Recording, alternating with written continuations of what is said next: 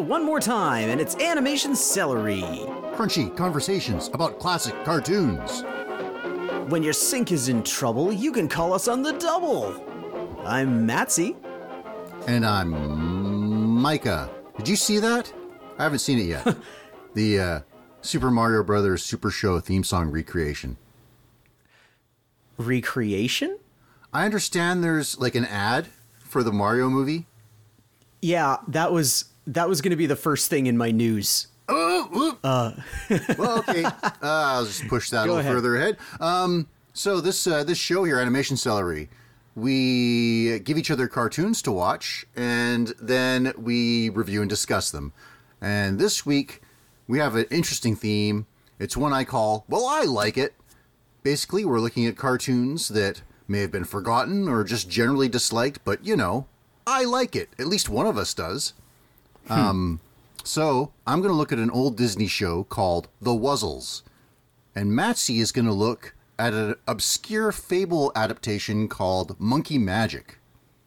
But, you know, first we have our hodgepodge. Maybe some Mario stuff. What's up, Matsy? Yeah, this is important, man. So you haven't seen it? I haven't seen it. No, I've heard a clip of Charlie Day doing his Luigi, which was funny. Okay, I just put a link in Discord. I want to get your right. live reaction to this thing because it blew my mind. Okay. All right, cool. Yeah. I dig it. I like that their little image has very box art accurate Mario and Luigi. Yeah. It was like when I saw. Okay, so they announced the voice cast for the Super Mario Brothers movie, and it was like, oh, Spike, the computer-controlled villain from Wrecking Crew, is in there. That's interesting. And then in the movie trailer, it's got, you know, they're riding around on go-karts on Rainbow Road, and it's got Mario and Donkey Kong fighting on a narrow platform, which I didn't notice at the time, but people have since informed me is Smash Brothers. And so it's like, wow, they're drawing all kinds of things from all kinds of Mario canon. Are they going to play tennis at some point?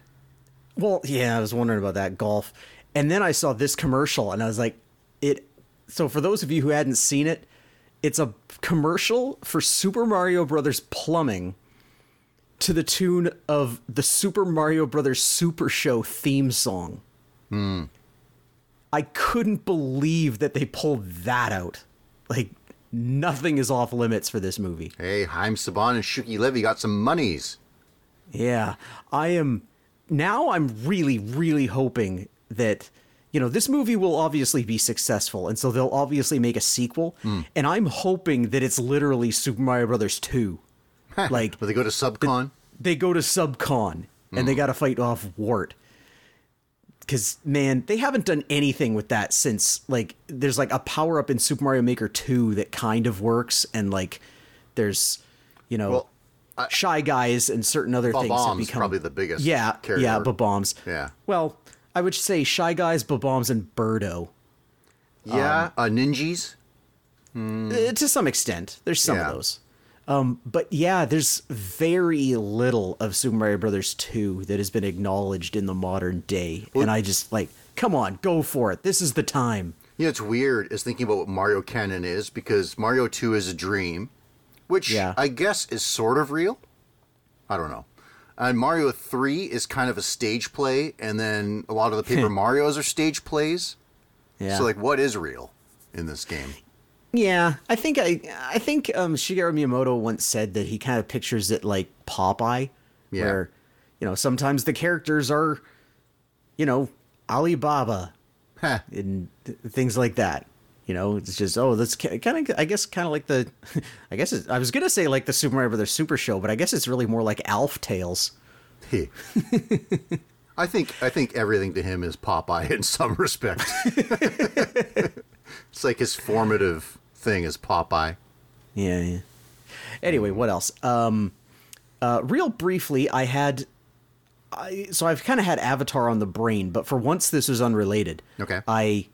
Mostly unrelated. I had to look up, for reasons I will explain later, when Avatar: The Last Airbender aired. Yeah. And so I just typed in Google, Avatar: The Last, and then went to the Wikipedia article. And I kind of glanced at the top where it has the disambiguation banner where it's like, if you meant whatever, click this. Yeah. And I just kind of glanced at like, yeah, you're going to mention that movie, aren't you? And then I looked up and it said like, for Avatar: The Last Airbender live action TV series, click here. And I went, what? Yeah, apparently Netflix is making a live action Last Airbender now. Yeah. I'd probably just file this under all the Death Note live action and all the other stuff they've done. This will be the third time they've attempted to retell this story. And I'm thinking, this universe has a built-in continuation. Yeah. Like, the Avatar like, every time one Avatar is done, another Avatar pops up. You don't need to keep retelling the story of these same two Avatars over and over. Yeah, I mean, there are dozens of them at least. You can go into the past. Like, there's 10,000 years of Avatar history. And, I mean, let's say an Avatar... I mean, Aang, I believe, died at something like... somewhere in his 80s, if I remember correctly. Like, 82 or so. And, like... why... you could go forward, show us the earthbending Avatar that comes after Korra, or go back. Like, it's 10,000 years. Each one lives maybe like 90 years. So that's like, how many Avatars is that? Like, 100?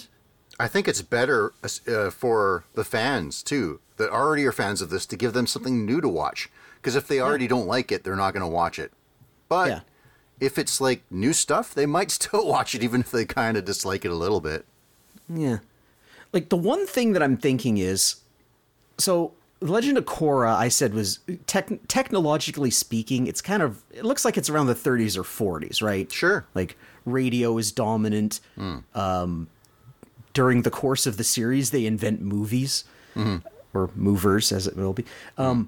So I'm thinking, I'm doing the math here, and I'm thinking if Korra is at most 20 in that series. Well, actually, she ages 3 years at one point, doesn't she? So it's probably so it's probably reasonable to assume she's like 20.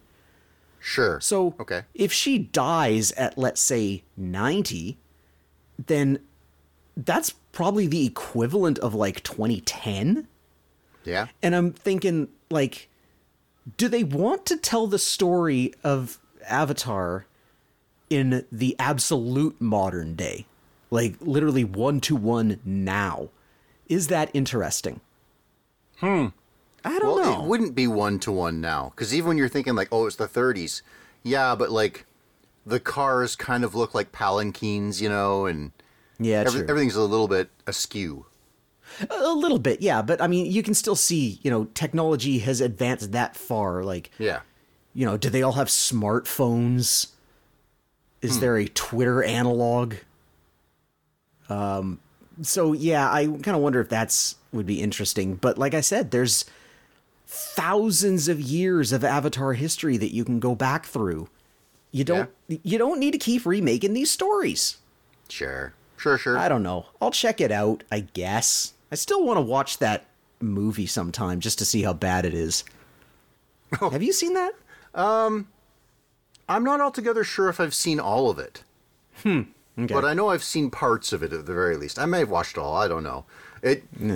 That movie's got a problem that for all that people will say that it doesn't adhere to the source material, in some ways it adheres too closely. So, like, some parts of it are shot-for-shot remakes that just don't work as well in live action. Right. Yeah. So, it's kind of like they made changes that satisfied nobody and at the same time adhered too closely and, couldn't match the benefits that animation can give you. Yeah. Yeah, well, whatever. There's some really pathetic earthbending in there. Holy cow. Just like do my little dance and then hurl this little rock at you. Yeah! It's some pretty sad first level spell stuff. Sheesh. Okay, so there's that. There's some more Avatar. But things that are on Netflix now include Samurai Rabbit, the Usagi Chronicles, second season. And I said I was going to watch some of that. Yes. And I watched part of the first episode. Uh-oh. So it kind of reminded me how much I didn't like Usagi in the first season. All right. Now this is not Miyamoto Usagi. It's his ancestor, because this is in in future times. This is Neo Edo, and it's a descendant of Miyamoto Usagi. Sure. Who's trying to be a samurai. And so the first season was kind of his arc of thinking that he's greater than he was, and then needing to become actually competent so he could be a ghostbuster and fight these yokai with his friends Genosuke, Kitsune, and Chizu. And it comes to a climax where they do the thing. And so now the second season starts. You know, Usagi kind of got some humility. He realized that he had things to learn, but in the end he triumphed. Well, now everybody in Neo Edo is treating him like a hero, and so his head is all swollen again. And so he's reset back to unlikability. And I watched this first one, and so in the first season, he got a special weapon. I can't remember what it was called. It has a name, like a kunai weapon or something like that. I mean, it wouldn't be kunai weapon, but it's a yo-yo. So he's got a sword. It's not grass cutter, but it's a sword. Yeah. And he also has this yo-yo, which has the ability to ghost bust yokai. Okay. So in the first episode of this, for no apparent reason, the keystone that gave Usagi his special weapon just abruptly decides that the other three in the team also get weapons. So Kitsune gets some fans, and Genosuke gets a couple of big war clubs, and Chizu gets a bow and arrow. Okay. And so I'm like, okay, so they're already setting up that this is a team where they're all equivalently special. Also, Usagi is back to unlikability, and his unlikability is amplified because he's decided that he's good enough now that he's going to be everybody else's sensei, and he's going to go into training them on how to use their cool weapons. And in the background of all of this is my memory of, I think it was the after credit scene in the finale of season 1 that really disheartened me. Okay.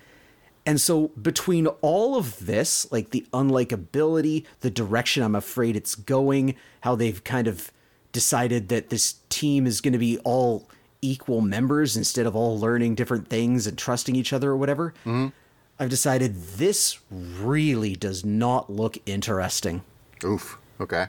And I just gave up partway through the first episode. Because it also doesn't look great. It's I don't know. I like Usagi Yojimbo a lot, but maybe what I want is Usagi Yojimbo, not Samurai Rabbit. There was an associate of mine a little while ago. He's teaching comic making classes.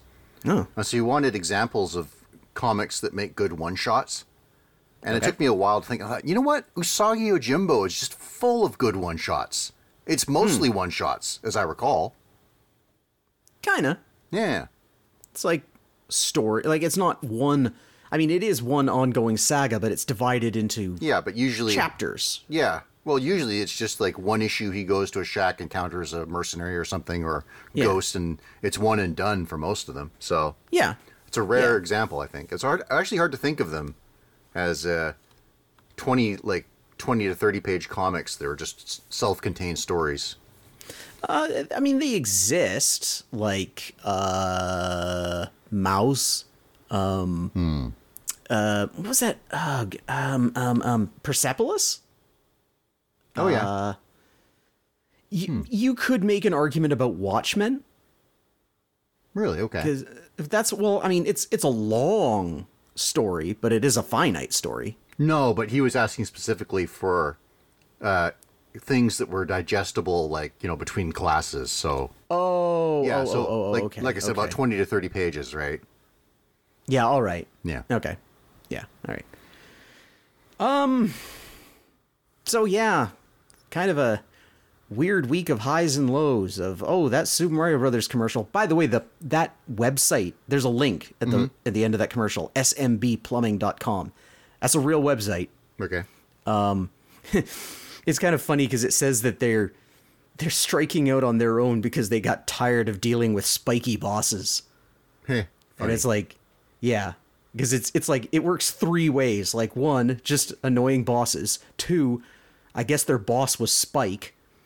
And three, you don't like spiky bosses. Just wait till you see what happens when you get to the Mushroom Kingdom. So yeah, all kinds of levels there. It's cute. Yeah, and it has everything I've seen from that movie makes it look pretty good, actually. Yeah, I want to see it. Yeah. Did I do anything else this week? I read more of the Avatar book, but I won't go into that. Let's just skip ahead to you. What do you want to do? Oh, it's what you've been waiting for. I finished reading TikTok of Oz. Okay, yes. So, this story... Tell me about those hot TikToks. This story centers around the Shaggy Man. He's a homeless drifter who came to Oz one day. Right. And it's kind of weird. He's got almost as much focus as Dorothy. He almost goes on as many adventures as she does. I do like that when he becomes an honored citizen of the Emerald City, that he's just like high fashion Shaggy now. All his clothes are ragged in a stylish way. Anyway, he's on a quest to save his brother from the Gnome King. The Gnome King's back. Yeah. Along the way, he meets Betsy Bobbin, a farm girl who got in a shipwreck and washed up in the periphery of Oz, with her mule as well. I was wondering if there would be an animal companion there. Yeah. Now Betsy Bobbin, she is basically just a stand-in for Dorothy. Yeah. I do like the way she looks, but it's close enough to Dorothy that she could be like Dorothy's 7th video game costume. And she even talks like Dorothy too, so. Anyway, this book actually starts with promise. It starts in a kingdom called Oogaboo, which is there's lots of small communities in Oz that are a little secluded. I'm just really worried about the time that this book was made and the potential racism implied by that name. Oh, well, they're all drawn like white folks, so I don't know. Okay, I'll let it slide. The queen and so forth, she is just fed up with her life, so she decides, you know what? I'm going to conquer the world, starting with Oz. Now, wait a minute. Did I hear... Did you say the queen and so forth, or the queen whose name is Anne so forth? Her name is Anne so forth, yes. That's good. Is it? Okay, yeah. So she starts... Her kingdom is small. It's only like 99 people, and there's only, I think, 38 men in it. Okay. So she just starts going through the men and saying, hey, you're in my army. But each of these men is keeps an orchard of magic trees that grow things, like ice cream cones and stuff, right? All right, sure. And they're all named after those things. Anyway, the first guy, she's got to sweeten the pot, and she makes him a general. But she has to do that with the second, third, and fourth guy. And then the fifth one is reasonable, and he says, you know what, that's probably too many generals for an army, so I'll just be a major. So she runs through 16 of them, and she's got 4 generals, 4 majors, 4 lieutenants, 4 captains. And the last guy argues himself down like, you need somebody to fight, so I'll be a private. this guy's name is Files because he raises trees that grow books. I thought it was cute that if you pick a book too early, it's green and it's full of bad grammar, bad spelling, and bad story. That's pretty good. Yeah. Anyway, he's kind of a psychopath at first. You know, he's really looking forward to earning his manhood by conquering other people and plundering their stuff. Anyway, so yeah, that started with some promise, and I thought, well, there's kind of two prongs here. There's And So Forth's army, and then there's the Gnome King. So actually, the deal is that the Shaggy Man has a magic item, and if you know anything about Oz magic items, they're overpowered. He's got the... and I believe he prefers to be called the Norville Man now. Okay, I was going to make that too. Anyway.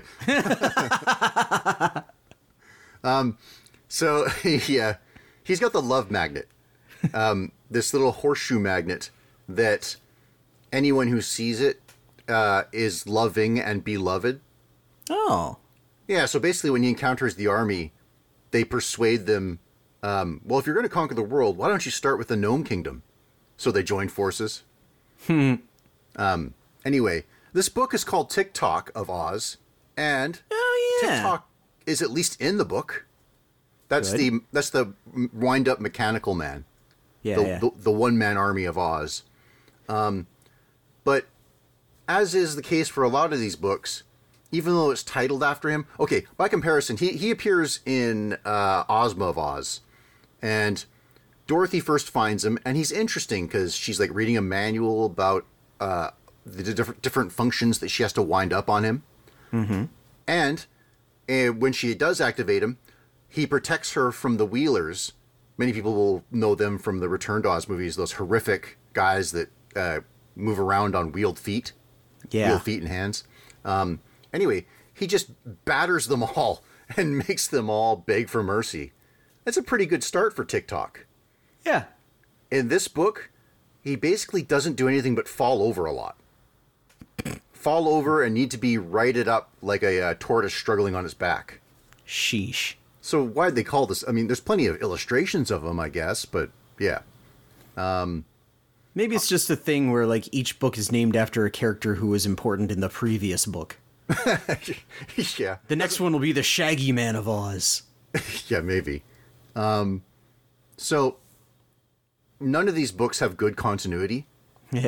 But this one especially hurts because a lot of the bad continuity in Oz books is just like, it's weird to say this, but it's bad continuity about the rules of the setting. You know, you just can't remember things about it, whatever, right? You know, the Emerald City is people just wear green shades. Well, now it actually is green. Now it's both. There was green and they were anyway. So the Gnome King in this book, he's named Ruggedo, and prior he was named Roquat. Now, I mean, there were chapter titles about him with his name, so it seems really sloppy that he's now named Ruggedo. Yeah. How far apart were these two books? Not long. This is 1915. And, okay. Yeah, and let's see, the prior book I read was 13. So yeah, I have a feeling that these Oz books came out pretty quick. Yeah. Oh, yeah. So never mind that his name is different. Okay, at the end of Emerald City of Oz, the Gnome King and all the prominent gnomes, his second in command, Calico and General Guff, they all drink from the waters of oblivion and have their identities shattered. They have no memories and are innocent, and so they leave peacefully. So, okay. I guess in the span of not very long, he just became an evil tyrant again. With a new name. But Calico is still Calico and Guff is still Guff. Go figure. So, yeah, it doesn't make any sense. And there's other stuff that doesn't make any sense. Like, Oz is supposed to be invisible to outsiders. Right. But this book reveals that the outside world is invisible to Ozians for whatever reason.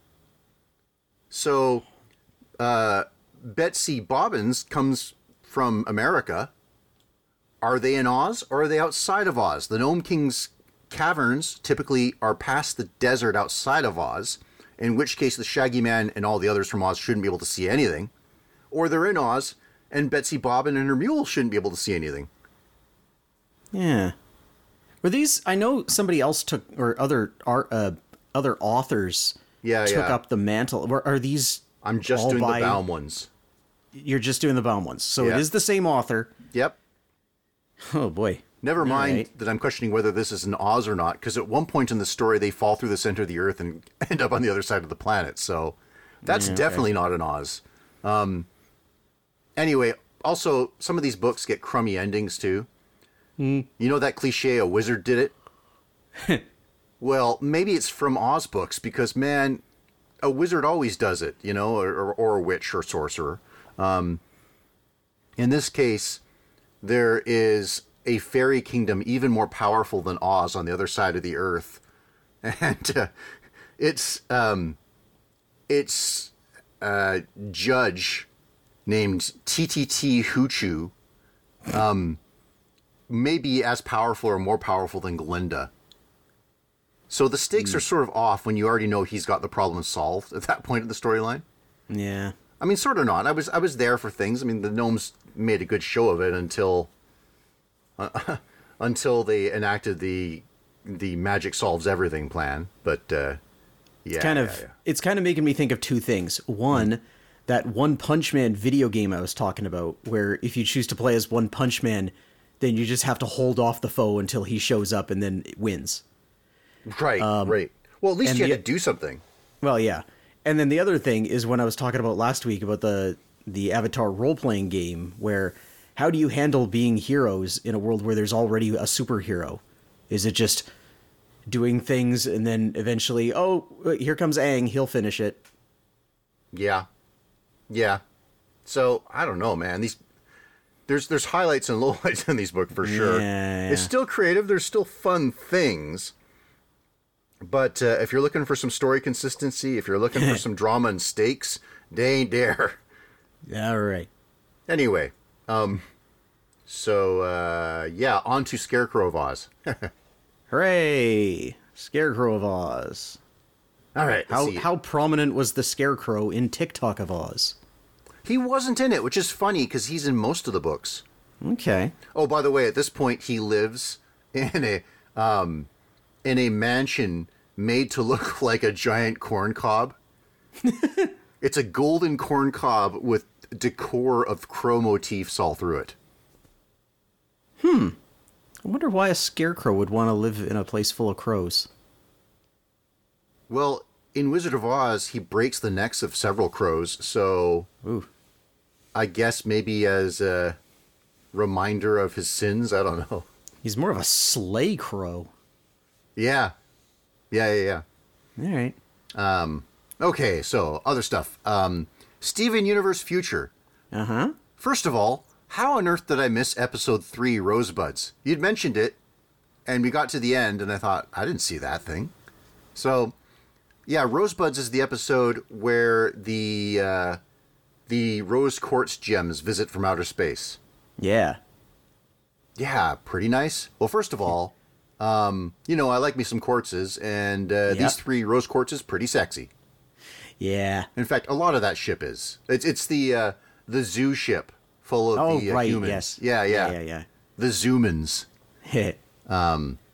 There's a part in that episode that sometimes a little gag will just crack me up so much that I have to watch it over and over. And in this case, it was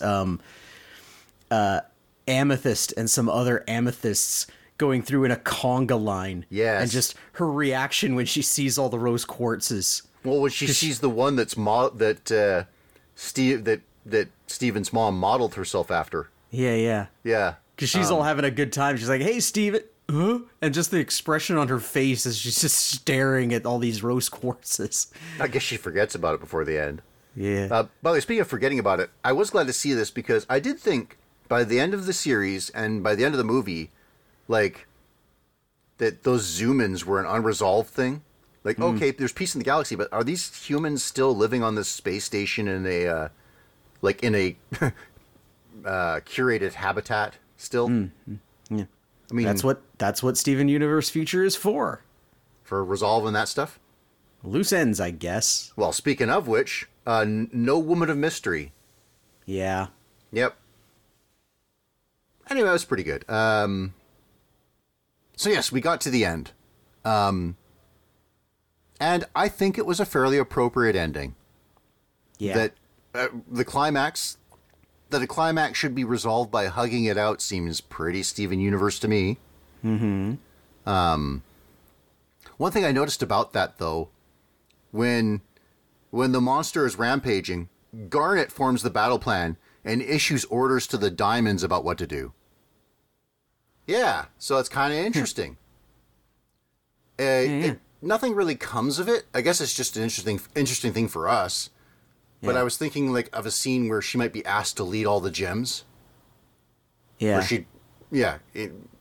But I would think if such an instance were to occur, she would refuse it, saying that she rises to the occasion, and then she'd just go back to playing some Meat Beat Mania.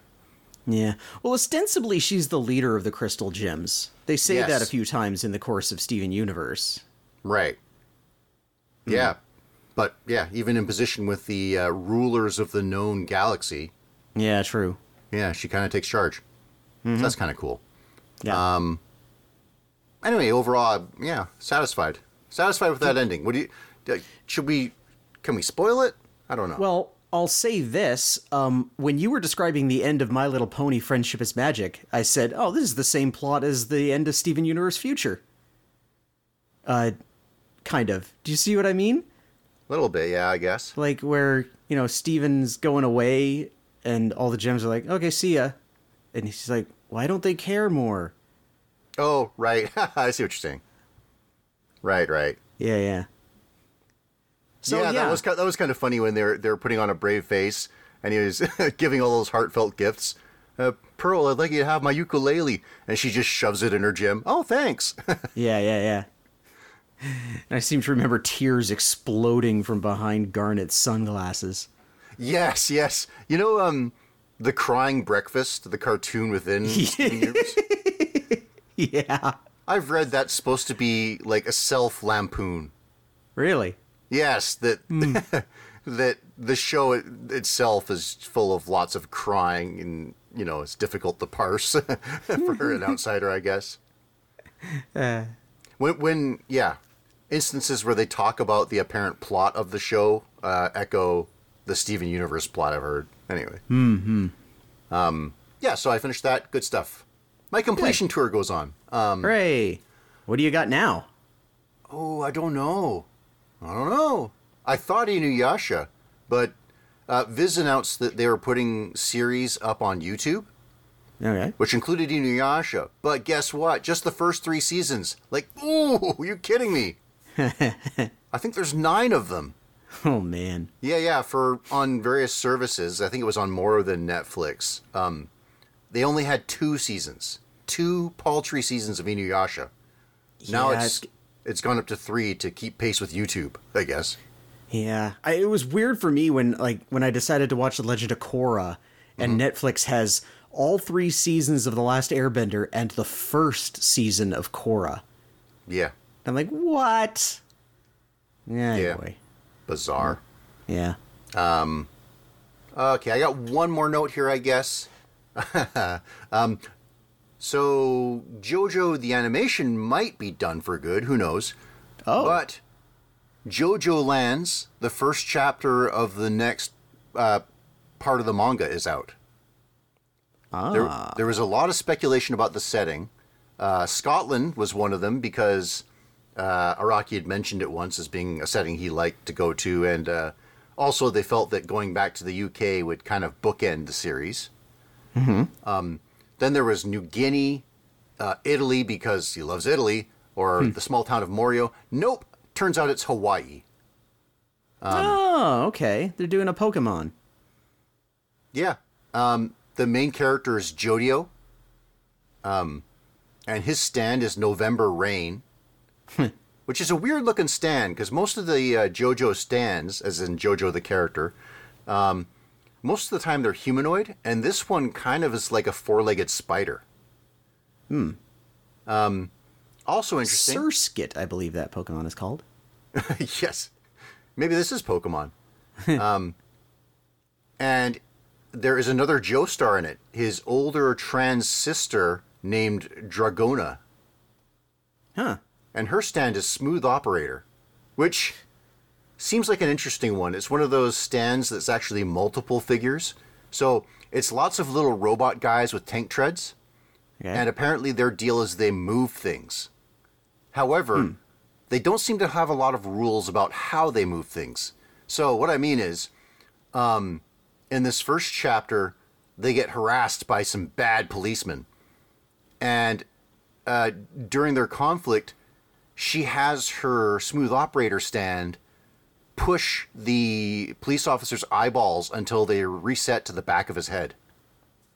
Oh, boy. So, yeah, pretty freaky. Yeah. Anyway, this one, this alternate universe one had a Johnny Joestar, had a Josuke, and now this appears to be a new character, but people feel that maybe it's paralleling Giorno, who his ambition was to be a gang star.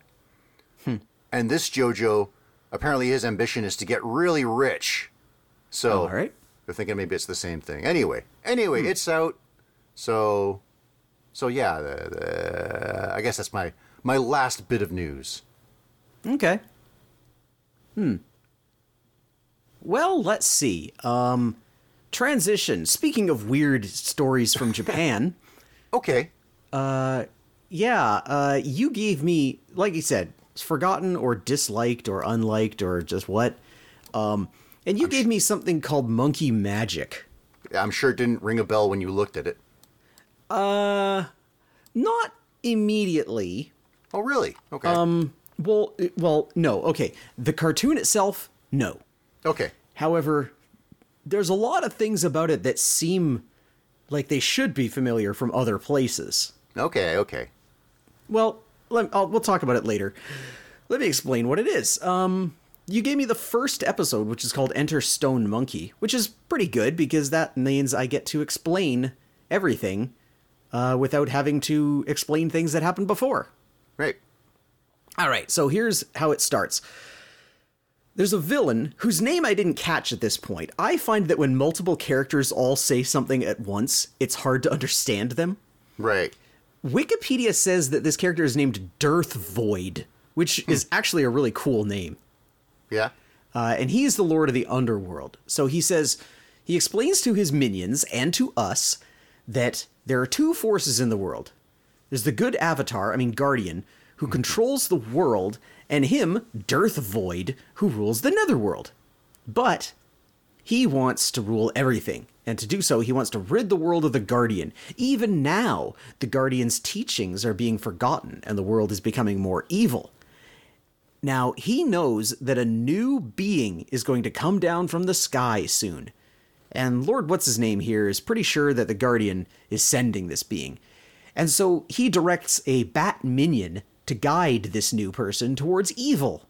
The bat guy is sent to Earth, where people are watching a star that is growing closer every day, and they're worried about it. So next, we go to the celestial heavens, where there's a series of people all watching a meteor through a telescope. They, I guess, abruptly decide that this meteor that's been growing closer every day is going to smash them, and they debate how to deal with it in the few seconds they have before it misses and heads to Earth. The meteor lands like an obelisk near the colony of monkeys, and as they investigate, it breaks open to reveal Aang and Appa frozen inside. Or it could be a monkey. This is 480p on YouTube, so it's hard to tell. But I think it's a monkey. Okay. It's probably a monkey, since this show is from 7 years before The Last Airbender, which is why I looked up when The Last Airbender came out. All right. So yeah, Head Earthbender Monkey here decides that the best way to deal with the new monkey is to punch it. But it also turns out that this new monkey is invincible. So the head monkey kicks him out. And more monkeys also exile him. And that's when the bat shows up to goad the space monkey into exacting revenge, which the bat demonstrates by beating up a spider. So, Space Monkey returns and smashes Head Monkey with a boulder. Fast forward a bit, because now humans are building a dam, And this space monkey, who I guess is named Stone Monkey, shows up with his tribe to run the humans off. And I guess he has a girlfriend now, and she kind of wants mercy, but S&M wants Flower Fruit Mountain absolutely devoid of humans. And this seems to have been the Bat's plan, bending Stone Monkey toward evil. Oh, and speaking of which, as the humans are running away from the monkeys, the Bat stops them, and he's holding a torch. And the humans get the great idea that the solution to their monkey problem is fire. He's a very persuasive Bat. Yeah, I didn't realize he was pointing at the torch. It just looked like he was holding up a torch and pointing at his head. Oh, okay. And then the humans were like, oh, great. And then they all get torches. I was like, oh. Burn down the mountain. Yeah. And that's what they do. But Stone Monkey won't retreat. He breaks the dam, putting out the fire with the ensuing mudslide, and the rock song that plays during this sequence ensures that everybody knows that this is Sonic the Hedgehog with monkeys. I was gonna say, can you tell this is a 90s cartoon? Oh, man. Also, the computer animated heavens. Holy smoke. Every shot in this cartoon starts with a panning shot, usually up and down, but sometimes side to side, of a computer animated palace, mountain, something. Just wow. They really want to show you the future. Yeah. In 1998. Now, Amy Rose Monkey, whose name I guess is Fanya, wants the violence to end, but the a-hole hero monkey yells at her to show him some respect and call him king. And I'm not really knocking him for being a jerk here, because obviously this is the plot. You know, he's being twisted towards the villain's evil aims, and he needs to go through his Adora redemption arc. Yeah, okay. So, now King urges his monkeys to stick together, use their heads, work together as a family. And this is all good advice. Mm-hmm. Fanya seems to have an objection, but King Sonic shuts her down. All right. So now we go back to the celestial heavens. There's a kid named Prince Nata, and he's training with the great hero Lord Refang so they can introduce their names. Mm-hmm. And then, these are two of the people who were watching the meteor earlier. But now that the meteor has missed them and crashed into the Earth that they're, I guess, supposed to be watching over, they don't care anymore, and they're just training. Because it's a Japanese cartoon, and training is what you do. They're blown past by two little Chinese stereotypes on clouds. These are Milesight and Long Ear or something? Milesight and Sonic Mate. Sonic Mate, okay, yeah. Here's a fun fact. In Sonic the Hedgehog, Sonic's best mate is named Miles. Whoa!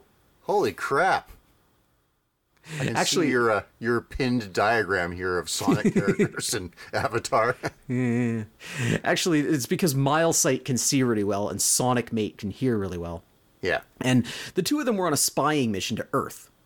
They report to, I guess, the Jade Emperor. Mm-hmm. They're not, they're weirdly obvious about introducing some characters' names and completely neglect to introduce other characters' names. It's kind of weird. Anyway. So they report to the Jade Emperor that the Meteor Monkey has become the leader of the monkeys, and he has great military skill, as evidenced by the North Korean military parade the monkeys are currently exhibiting while hailing their king. They explain that since the humans are destroying the monkeys' environment, the monkeys are fighting back, and the Jade Emperor and Rethang thinks that this isn't fair to the humans. And I think these guys can go jump in a lake. Stupid gods. Yeah. Yeah. Gods must be crazy. So, now, this exchange is weird. When I first wrote my notes here, here's what I wrote. So there's this weird nonsensical exchange where they clearly didn't understand what the Japanese dialogue was trying to convey, where Refang wants to go intervene, Prime Minister Fujin thinks it's his duty to go, but Prince Nata thinks this is a dishonor to Fujin and intends to go himself. Mm-hmm. And what I realized afterwards is this actually aired in America before it aired in Japan. So I'm not really sure how the dialogue got so messed up here. Anyway. Yeah.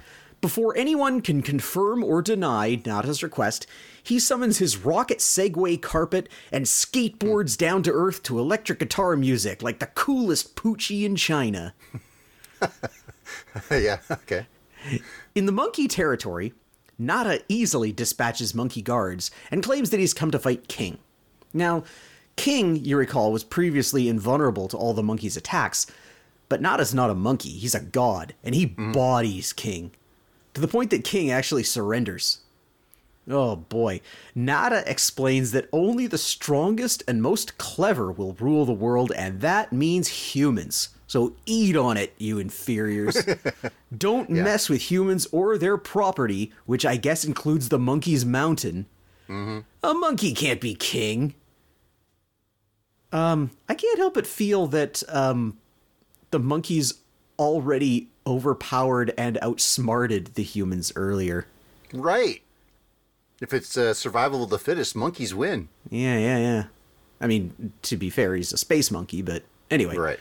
Anyway, Nada wiggity's out on his rocket skateboard again. Yeah. All right. Later, the former, I guess, King Stone Monkey is tantruming, smashing rocks with his head. Fanya tries to make him feel better by delivering fruit and showing him how the humans have retreated to the foothills and everything has been peaceful. But Stone Monkey's still mad about losing. He gives his title of king to the previous head monkey, whose name is Wowzer, and storms off. While he is bathing, the bat from earlier tells him not to give up and implies that he can beat a god if he had divine powers too.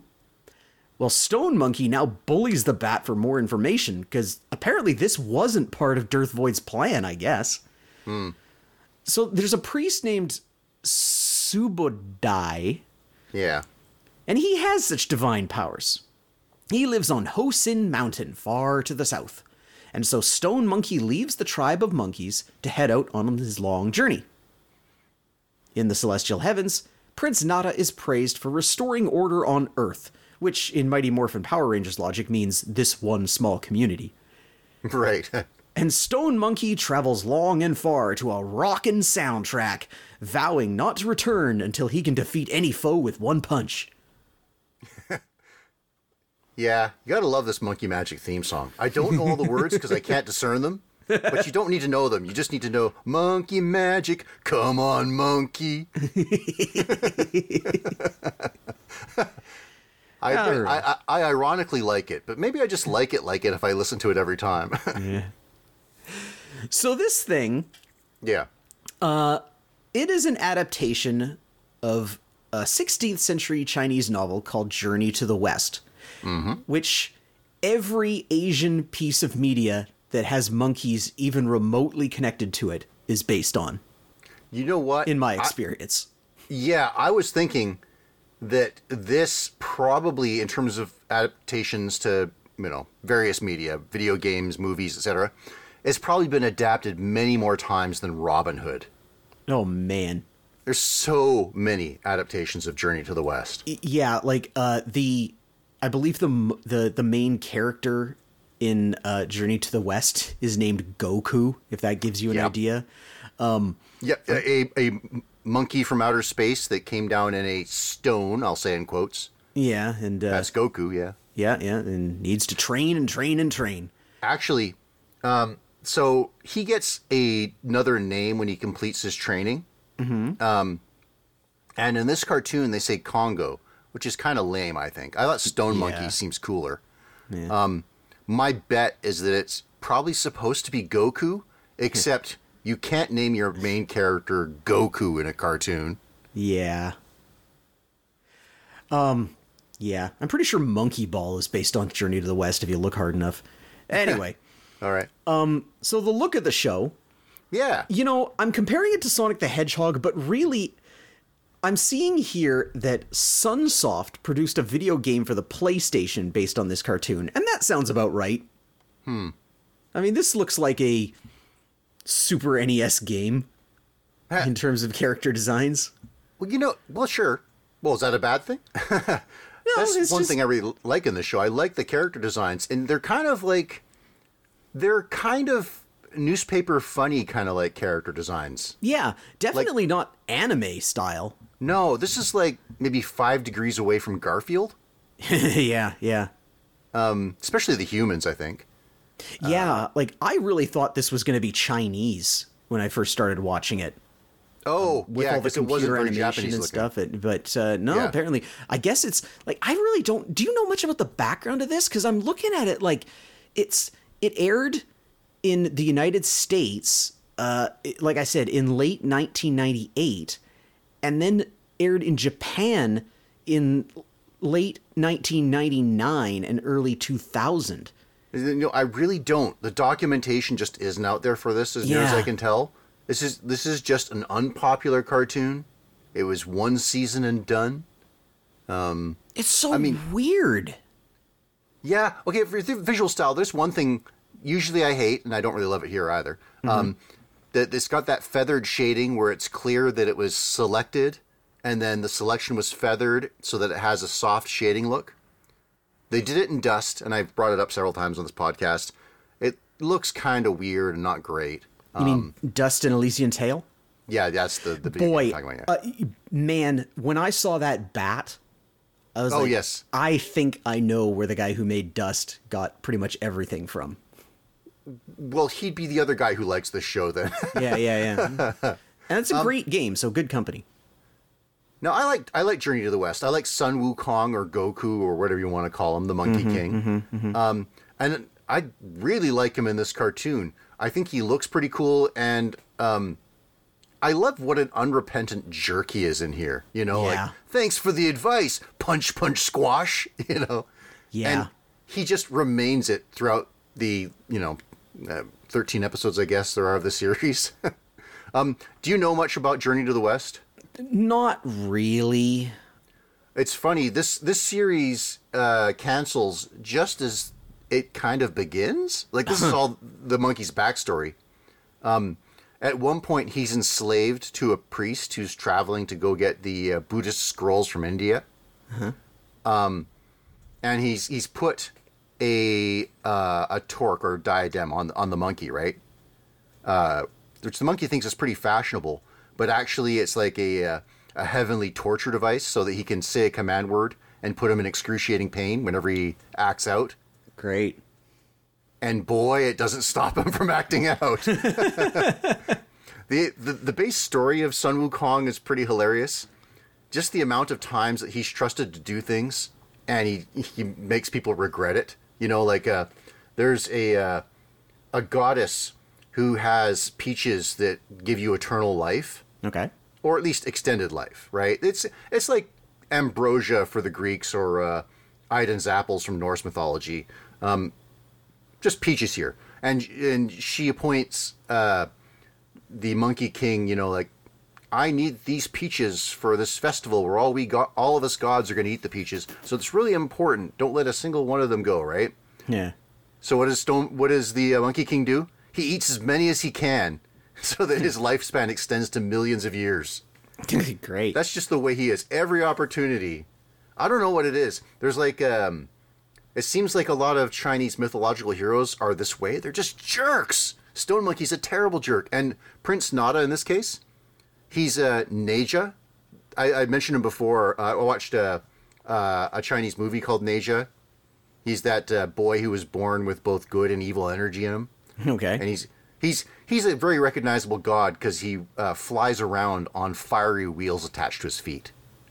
In this case, they made it his weird little space skateboard. Yeah. But I think just a pair of wheels is weirder and cooler. But he himself is kind of a jerko god, so yeah, I don't know what it is. By the way, I don't think I mentioned it back then, but one thing I thought was very charming about the god Neja is that a lot of these gods get new modern contexts. So his domain has increased to being the protector of motorists and people who drive for a living. So like delivery people and such can count on Neja to protect them. Right, That's kind of funny. Yeah. But anyway, this thing, cute characters. for me, an enjoyable jerk of a main character. I made fun of it a lot in my little recap of it. Oh, there's a lot to make fun of. Yeah. And the thing is, like, I just, I kind of had a good time making fun of it in a weird way. Like, it wasn't... Sure. It's not the kind of cartoon that you just utterly dislike. Like, like I got real bored and annoyed with Samurai Rabbit in that first episode. Okay. And I was like, oh, I can't do this. This one, I was willing to watch all the way through just because of how ridiculous it was. Sure. It also doesn't look really like anything else. I mean, except for Super NES games from 1993. Okay. So yeah, there is. I'm not going to say it's particularly good, but it is actually kind of fun to watch in a weird way. Yes, yeah. I think if people give this a chance and they end on him like on that raft trying to go find the priest. Yeah. Then if they watch the next episode, they can see him acquire new powers, and boy, there's something so satisfying about watching monkeys give it to humans and then give it to gods, which you get in this show. So cool. I mean, it's also got total religious connotations, right? Because the Guardian is really the Buddha, but yeah. Yeah.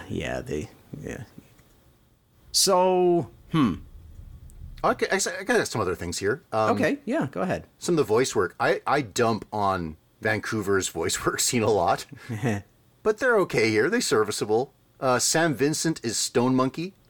He's also Martin Mystery, if you know that show. He's Double D in Ed, Edd and Eddy. And he's Bugs, Daffy, and Tweety in Baby Looney Tunes. Oh, boy. Yeah. Andrew Francis is Prince Nada. And Shining Armor in My Little Pony. Wow. Yeah. And you want another My Little Pony connection. Kathleen Barr is Fania. And Trixie the Great and Powerful. Wow. Yeah. So there you go. Some interesting voices. Okay. I can dig that. That's pretty cool. Huh. All right. Where do we go from here? In some ways, this cartoon was a bit of a mess, and apparently my instructions to you last week were kind of a mess. Were they? I think so. I'm watching Moosel's Monster. Is that correct? Well, yes. But did you have any trouble with that? No, I found it. 'Cause I did. Really? Yeah. No, there's lots of it out there. I found multiple versions. But is it complete? Because, so here, to full disclosure here, I gave it to you blind. I just went, I want to give him Wuzzles. And I went to an episode list and I picked out one. I was like, oh, Moosel. Let's do that one. And then when I went to watch it, it was like 5 minutes long. It's not 5 minutes long. Well, I clicked 20 minutes. Okay, good. So then the version that I saw was just off. I was clicking on it because I didn't watch it because I was like, oh no, is this show supposed to be like, is it like three third episodes and I've messed up? No. Apparently the source I saw was bad. So go ahead. Well, let's explain what this thing is. It's Wuzzles. So you've mentioned this, I think, like 4 times on this podcast. It's it was a concurrent release with Gummy Bears. Disney was venturing into television to get a piece of that pie. So they put out Gummy Bears and they put out Woozles. Wuzzles, rather. Wuzzles is, the premise is that there's a land where all the creatures are hybridized. You know, like in Avatar, The Last Airbender. I did not even think of that. Think about that. Yeah. So for example, the characters include, let me look at my list here. There's Bumble Lion, who is a lion and bee. Butter Bear, who is a bear and, well, a butterfly, supposedly. There is Ellaroo, an elephant and kangaroo. Moosel, the main character of this story, who's part moose and part seal. Hoppopotamus, mostly hippo, but with rabbit ears. And Rhinoki, a monkey and rhino. So you get the premise. They're hybrid beasts. Also, they kind of have like wings on their back, all of them. Yeah. Anyway, so I guess there's kind of like a fairy thing going on. All right, and they all live on I think it's an island. It's at the very least this bunch of hills. So it's like a magical land where everything is hybridized. Yeah, I think it might be called the Land of Was. You're correct, yeah. So this is Moosel's Monster we're looking at, and it's directed by Fred Wolf, you know, of Murakami, Wolf, and Swenson, who did Teenage Mutant Ninja Turtles and so on. He directed a bunch of those episodes. He directed a bunch of these episodes. That's in 1985. All right, so it begins, and it's Appleberry time again in the good old Land of Was. So all the Wuzzles are picking the Appleberries. The particulars of how they pick reveal their characters. See, Rhino Key is a trickster, and Elleru is powerful enough to suck all the berries off a tree and then expel them out of his trunk and into the baskets of Bumbleline and Butterbear. Gross. I wonder if the snotberries taste like snotberries. Moosel, the moose and seal hybrid, can't focus on picking berries because he sees monsters everywhere he looks. Every sound and even the clouds are monsters. Even Norville, would tell him to chill out. There's my joke about Norville. Oh, okay. So in his panic, Moosel runs around and gets his friends squashed in sticky appleberries.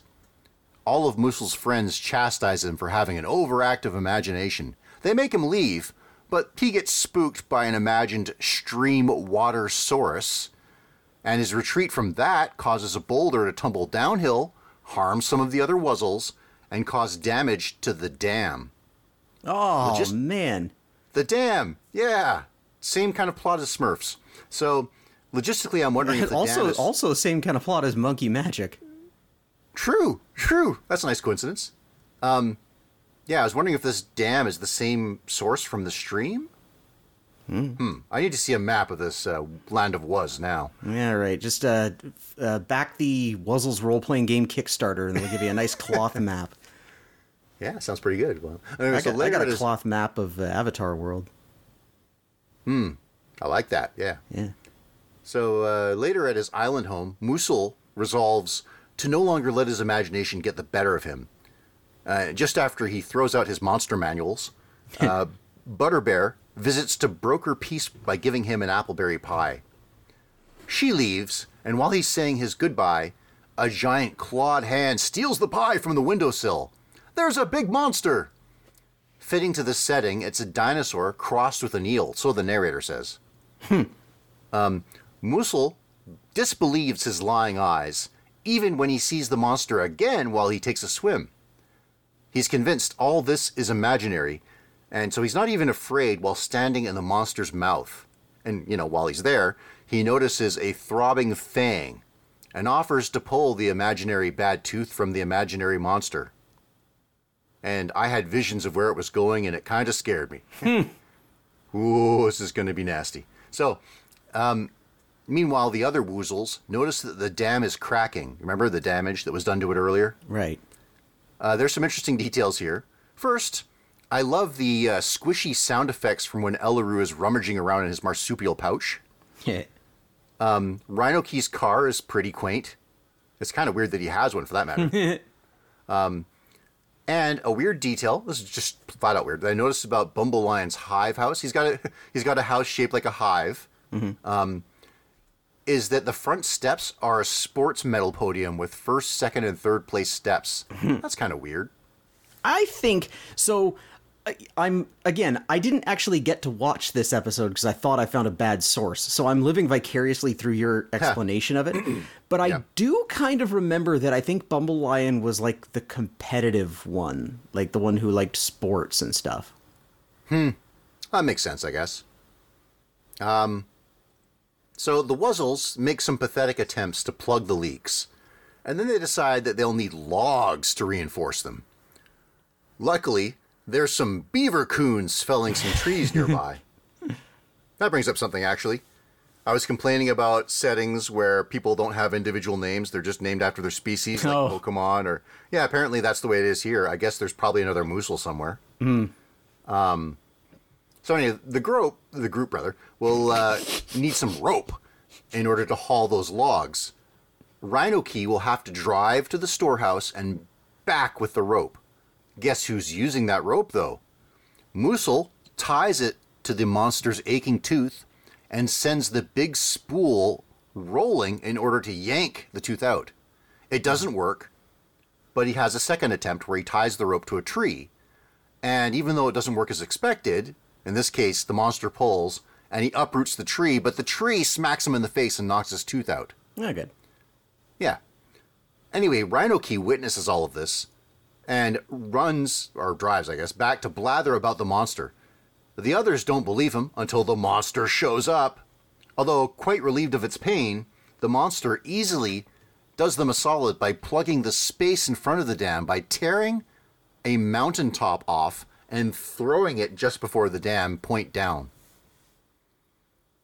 So Musil has made a new friend. That monster takes off back to the ocean, and Musil hauls the giant tooth before his friends. Not entirely drawn realistically, I think. I think the roots should be longer, but still pretty grisly looking. And he embellishes the tail to them. So it seems like not much has changed, and that drives all the non-Musils to an end of episode laughing fit. Ha ha ha ha ha. Yeah. All right. So first off, I got to say, it's got that TMS animation, silky smooth. Oh, nice. It only dates it in the sense that it's from this era, but man, this would look great anytime. So that was good. That was good. Good. Yeah. It casts a bad light on other series that come much later, like Aladdin, where all the episodes look like crap. Yeah. I miss stuff that looks like this. Yeah, like when we watched those Rescue Rangers, I was shocked at that. Yeah. Cattery's not included. Yeah, early Tiny Toons or Animaniacs as well. Just gorgeous. Let's see. As for the actual characters, I have thoughts on their designs. I feel that sometimes their hybridization is not very even. Yeah. Like Bumble Lion. I feel that the lion part is doing all the heavy lifting. He's got a striped chest and a couple antennae. But otherwise, he's basically a lion. I think, am I wrong that all of them had antennae? Or am I thinking of the wings? Wings. They've all got wings. Okay. By the way, he's voiced by Brian Cummings. There's Butterbear. And speaking of heavy lifting, Butterbear is mostly bear. And she has a couple flowers for antennae. And she has butterfly wings, but I don't know that they count that much when they all have kind of other wings on their back. So, yeah. But, interestingly, she's voiced by Kathleen Helpy Shipley. The woman who co-ran Looney Tunes into the ground with Friz Freley. Oh. Yeah. You got Ellaroo, who's half elephant and half kangaroo. And even though his face is all elephant, but I feel they represented both parts pretty well here. Okay, good. Yeah. He's voiced by Henry Gibson, the Illinois Nazi from the Blues Brothers. Let's see. Musil, the main character, he's half moose and half seal. I really kind of just see a seal with moose antlers. Yeah. But, you know what they could have done? Is they should have given him a dewlap. That hilarious nose lip thing. Oh, huh. Yeah.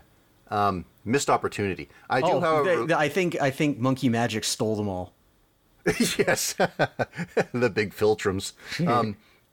I do like that, like a mermaid out of water, he doesn't have proper legs. Yeah. So it's just his flipper fin inching along the ground. And I do think that's kind of funny. Mm-hmm. Let's see. Hoppopotamus is mostly hippo, but she's got rabbit ears. And I think I like her design the most. All right. Partly because of the blue-purple palette. Yeah. She's voiced by Joanne Worley, who is also the armoire for Beauty and the Beast. Big call-out. And then Rhino Key is a monkey with a rhino horn. If you look closely, his legs are rhino legs, too. Yeah. But his animation is so monkey, they don't really play as them. And do you know who voices that guy? Well, I do now because I just went to the Wikipedia page. Oh, did you? Go ahead. Yeah. Alan Oppenheimer. Yeah. Skeletor himself. Yeah. Yeah. So as a like all notable voices in this thing. Yeah, you did not mention who voiced Moosel. Oh, sorry. Yeah, okay, that might be a big point here.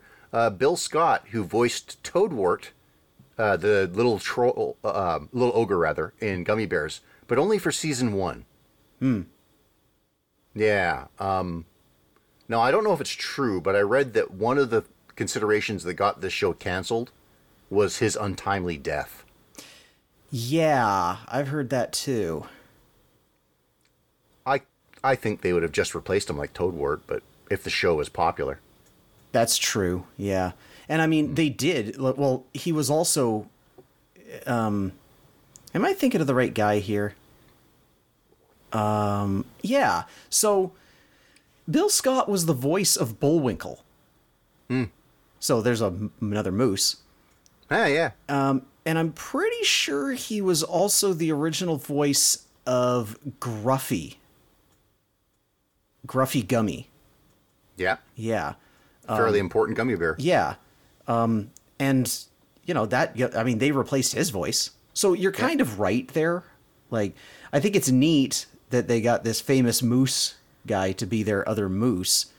But it's also, like you said, did they cancel it because he died? Or I don't think so. Yeah. I think that's the story. Yeah. I think this... I don't know. It's hard to judge off of one episode. Yeah. I kind of feel like this is a little thin. Yeah. I wonder if this would be better in a regular setting, so we could see them do regular things, but highlighting their capabilities or ignorances or what have you. Yeah. You know what this show actually reminds me quite a bit of?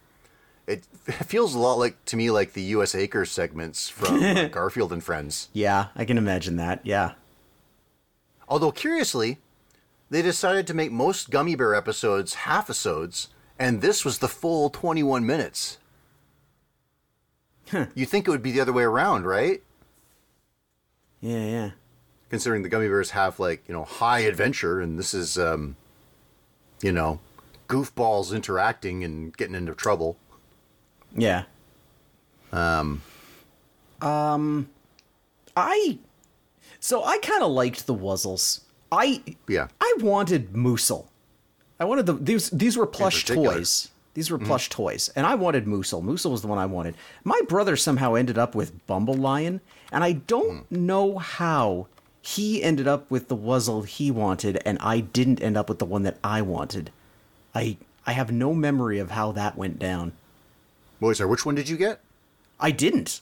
Not at all. Okay. Yeah, which is, and that's what I'm saying. Like, I don't remember why I didn't get one.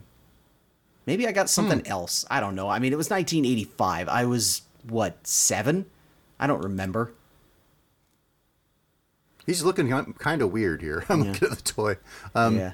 I thought there were more toys than featured in the cartoon. Me too, actually. There's a pig, I'm pretty sure, but I'd hope to get on Pig Watch here.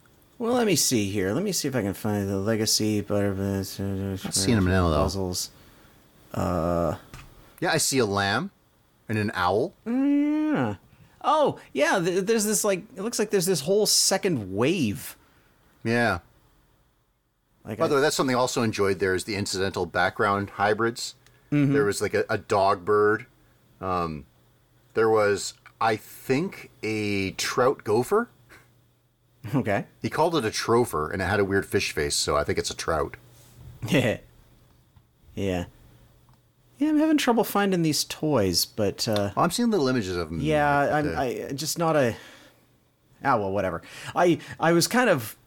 Oh, right, and there were little plastic action figure versions of them, too. Mm-hmm, Forgot about that. But yeah, I guess I'm having trouble remembering whether, there was a second wave that actually existed or if I just made up my own Wuzzles. Apparently, well, I don't know. There's an expanded list from this cartoon anyway. I think if I had to have a similar sort of product, like if they're all in the same sphere from this era, I would have rather had a Popple. Okay. Those are critters that you roll in on themselves to turn them into sports balls. Yeah. Soft, squishy sports balls. Yeah. I know that my sister had a Popple. Pancake, I believe the name was. I wasn't completely devoid. I had Good Luck Bear.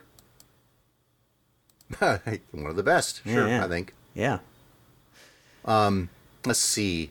Thomas Chase and Steve Rucker did the music for this.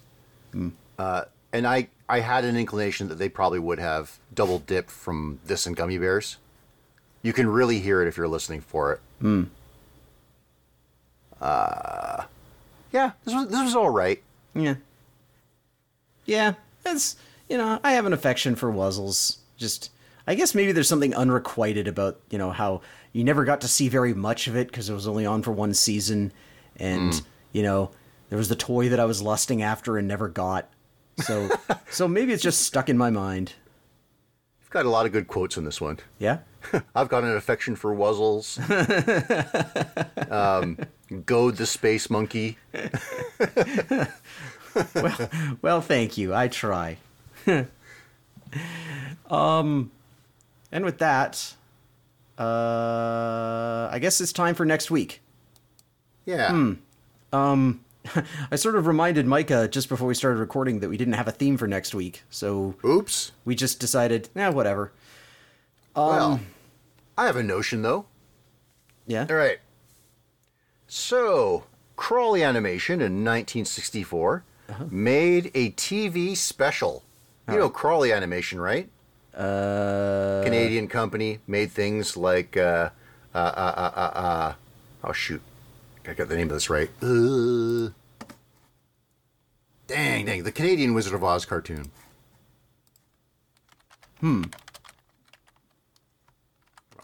Tales of the Wizard of Oz. Oh, that thing. Yeah, okay. Oh! Yes. Oh, wait, you got more from them? Yeah, there's a TV special. Oh, now I'm interested. Yeah. It's Return to Oz. Ooh! Not the Disney thing, no, but the 1964 television animated special. Ooh, this sounds like it could be fun. We'll see if their particular brand can power beyond 3 minutes. Well, gosh, now I feel bad about what I picked for you. Oh yeah. Yeah. We're doing. Okay. I thought this thing's 50 minutes. Do you want to limit it to that or what? That's fine. I'll go with it. Okay.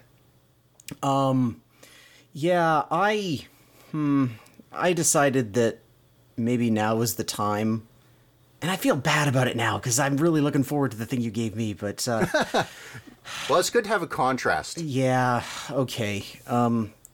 We've previously looked at 2 different episodes of The Real Ghostbusters. Okay. And I think we need to have a contrast there with the other Ghostbusters. Oh, yeah, okay, sure. Yeah. No, this is cool. Filmation's Ghostbusters, I think might be the official name of this thing. And I just randomly, much like I did with Wuzzles, I just randomly picked a title that seemed interesting from the list of episodes. It's called Scare Plane. No, I'm looking forward to this. All right. Good. With, boy, I'm getting senile toward the end of this episode, so. All right, well then let's end it. Spencer, Tracy, and Kong, I think. All right. But Kong's not the gorilla. Monkeys. All right. Well, anyway, I guess let us know what you think. Do you have anything good? Do you want to tell me about your thoughts on Avatar? What else did I talk about? Did you like that Samurai Rabbit thing? Are you excited about calling the Super Mario Brothers to fix your sink? Have you read Journey to the West? I don't know. Tweet whatever you want to me at ACMatsy. Yeah. Tweet me your favorite furry hybrids. I am at Drab Swatch, and it's to die for. Drizzled in milk chocolate are sumptuous layers of peanuts, caramel, nougat, and the celery stalker's slogan. You know, everyone else calls me King. Show some respect and stop calling me Stone Monkey Fan, yeah?